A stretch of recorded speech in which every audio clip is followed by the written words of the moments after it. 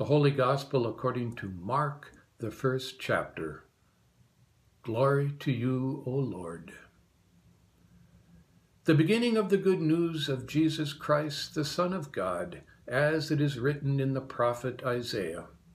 See, I am sending my messenger ahead of you, who will prepare your way. The voice of one crying out in the wilderness, prepare the way of the Lord, make his paths straight. John the Baptizer appeared in the wilderness, proclaiming a baptism of repentance for the forgiveness of sins. And people from the whole Judean countryside and all the people of Jerusalem were going out to him and were baptized by him in the river Jordan, confessing their sins. Now John was clothed with camel's hair, with a leather belt around his waist, and he ate locusts and wild honey. He proclaimed, "The one who is more powerful than I is coming after me. I am not worthy to stoop down and untie the thong of his sandals. I have baptized you with water, but he will baptize you with the Holy Spirit." The Gospel of the Lord. Praise to you, O Christ. Grace and peace to you from God our Creator, from our Savior Jesus Christ, and from the Holy Spirit, the one who is present wherever you are. So we are spending this Advent studying this passage from Romans chapter 5, which you have heard again, about finding the kind of hope that does not disappoint. Last week we focused in on that first line, we rejoice in our sufferings. And now in this week 2, we're moving on to the second part, the part that says, because suffering produces endurance. Endurance, we will find, is not just for long-distance runners. It is a piece of our faith to endure that moves us from suffering to hope. So last Saturday night, we were on the edge of our seats as we watched this movie, Togo, a 2019 movie put out by Disney.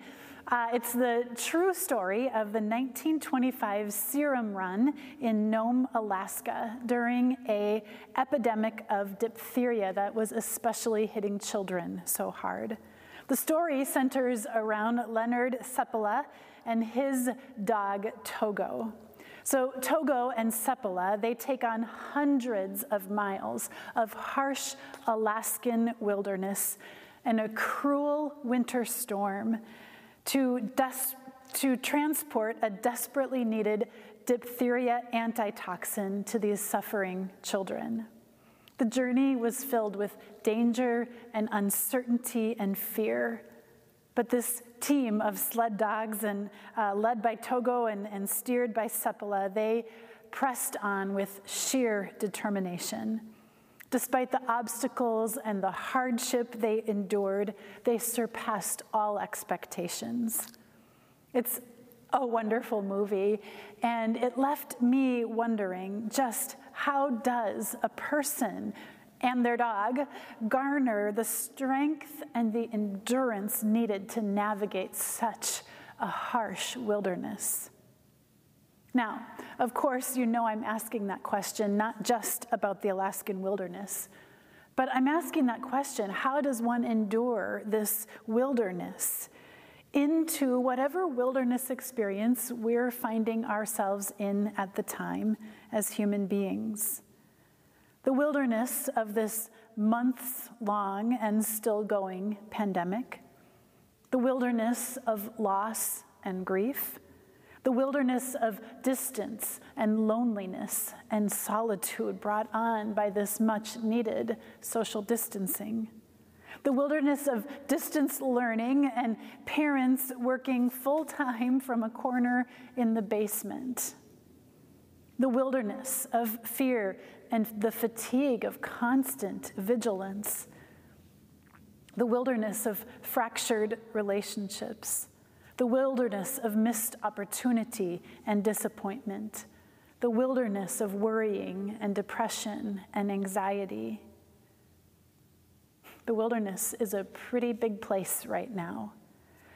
Just how does one person garner the strength and the endurance to navigate such a wilderness? Now, last week we talked about lament. We talked about our sufferings. We said it's important to name our physical and spiritual hurts, the things that can hurt and overwhelm us. Do you know that when we named our laments, what we were doing was we were taking a step into the wilderness. We were placing ourselves solidly into a wilderness. Sometimes you'll find that just naming a lament, saying it out loud, maybe having someone hear it, eases the burden and the weight it carries. But most often, naming a lament is just a first step into a wilderness with no option to click our heels and lift ourselves up and out of it. When we step into a wilderness, we're in it for a while. Now, maybe we don't like to name our laments because we don't want to admit that we are, in fact, in a wilderness. Maybe we'd rather go along just sort of blissfully unaware. But being in the wilderness is really a very human place to be. And so the question remains then, how do we endure it? Now, wouldn't you know that so much of our biblical narrative has a reoccurring theme of wilderness right in it? The truth is that God's people, from Genesis to Revelation, from the moment creation began to the time of Jesus to this moment in 2020, the people of God find themselves in the wilderness time and time again. That's just true. But here's a greater truth. God is there too. Wherever we find a wilderness, God is already there. The two texts that we have heard in our worship today are straight out of the human wilderness experience. First, the Israelites in the book of Isaiah, chapter 40, they are now returning after years and years and years in exile. They have experienced the wilderness of displacement, of anxiety, and of suffering. And now, into this wilderness, the prophet speaks these words of comfort and hope. The roads that they have traveled have been mountainous and rough and uneven. When the prophet declares, "Every valley shall be lifted up, every mountain and hill be made low, the uneven ground shall become a level, and the rough places a plain." This is not the literal description of the destruction of a pristine piece of God's creation. No, this is a powerful metaphor for the people of God. This is God's promise that that God will enter in and make for them a clear path forward. That is not an uphill hike. That is not a place to huff and puff and wonder if you'll ever make it, but that with God there, it will be a straight and clear road with the finish line already in sight. This path forward that God wants us as people of faith to see is also in the gospel reading today from Mark chapter 1. This is the very beginning of Mark's gospel, and it acknowledges again the human wilderness we find ourselves in, and that God's way out is there as a promise from the very beginning. And Mark is quoting the prophet Isaiah. Mark says, "The voice of one crying out in the wilderness, prepare the way of the Lord, make straight God's paths." Now, when a person is lost in the wilderness of suffering or worry or fatigue or fear, a straight path forward is a very welcome image. Ultimately, this is what we need to endure the wilderness, a proverbial light at the end of the tunnel, a way out, the promise that there will be an end. When we know that, we can endure most things. This way forward, this way out, this light at the end of the tunnel, this is God's promise. And there is a second promise too, and that is that you are not alone. These two promises can fuel our endurance for the wilderness days. Do you know, the older I get, the more and more that I believe this to be true. That when you are in the wilderness, you are in the best position possible to truly experience the presence of God. And so for these weeks ahead, let me offer these 3 practices to you that might help us to endure, to trust, and to be shaped by the wilderness we find ourselves in. So I've put these into the form of phrases that you might practice saying. If we were here together in this worship space, I certainly would have you repeat them aloud back to me, but you can do that in your own home. So the first one is this: tell me more. Tell me more. This comes from a book by the same title. The author is Kelly Corrigan.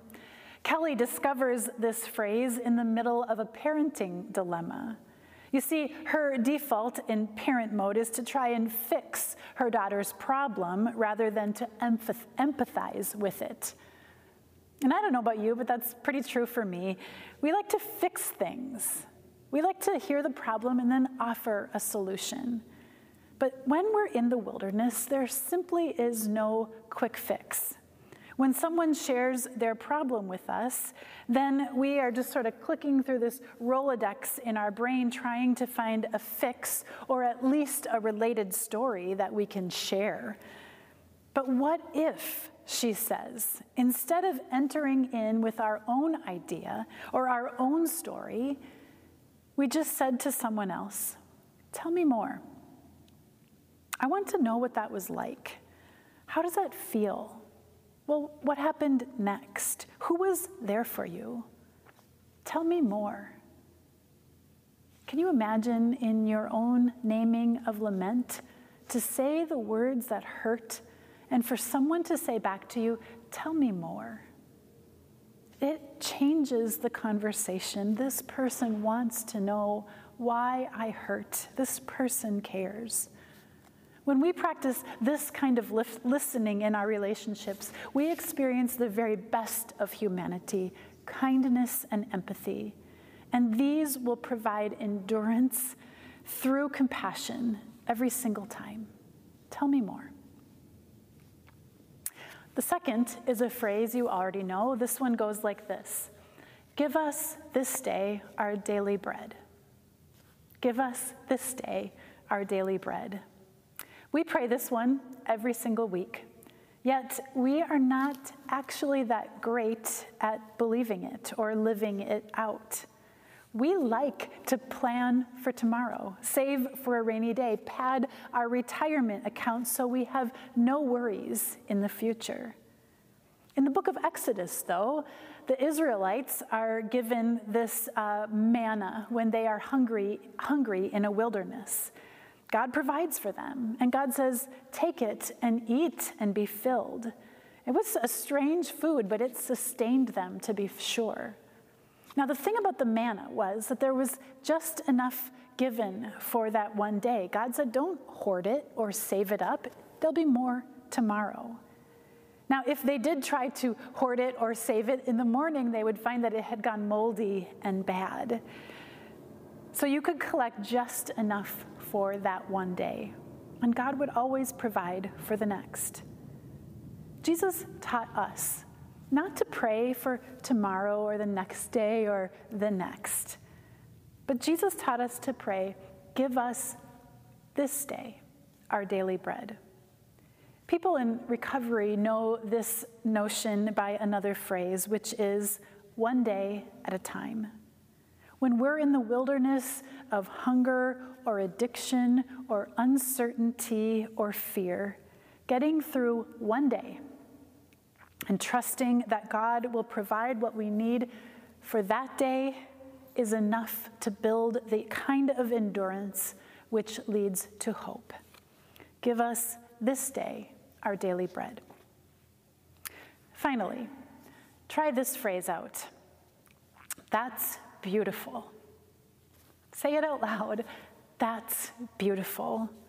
So often we find that the most beautiful things come in our brokenness and our frailty. Remember back in May when all of the businesses in our neighborhood began to board up. It felt so sad to see all that plywood go up where light should be passing through glass. But then across this neighborhood and throughout our city, that plywood began to be transformed into artwork. Honest, brave, hopeful images were painted on top of those boards that represented fear and sadness. A pastor friend of mine has said multiple times that she believes the next reformation of the church is going to be led by the artists. And I think she's right. In the wilderness, we endure by watching for the beauty. Such simple things can seem so beautiful when we are walking in the wilderness. I was reminded this week of this Japanese art form, and I'm probably going to mess up the pronunciation of it, but the best I can say is kintsukuroi.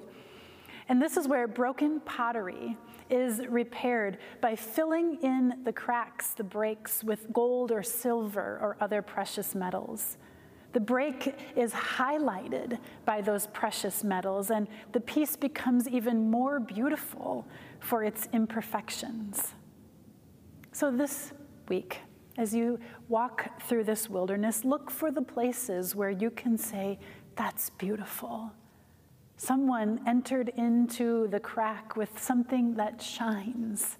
That's beautiful. This is a gratitude practice, really. The more we watch for the beauty around us, the more we will train our eyes to see it everywhere we look. God has placed beauty in the wilderness. That's beautiful. Remember, the wilderness is a very human place to be. But we are told over and over again in our biblical witness that God is there in the wilderness.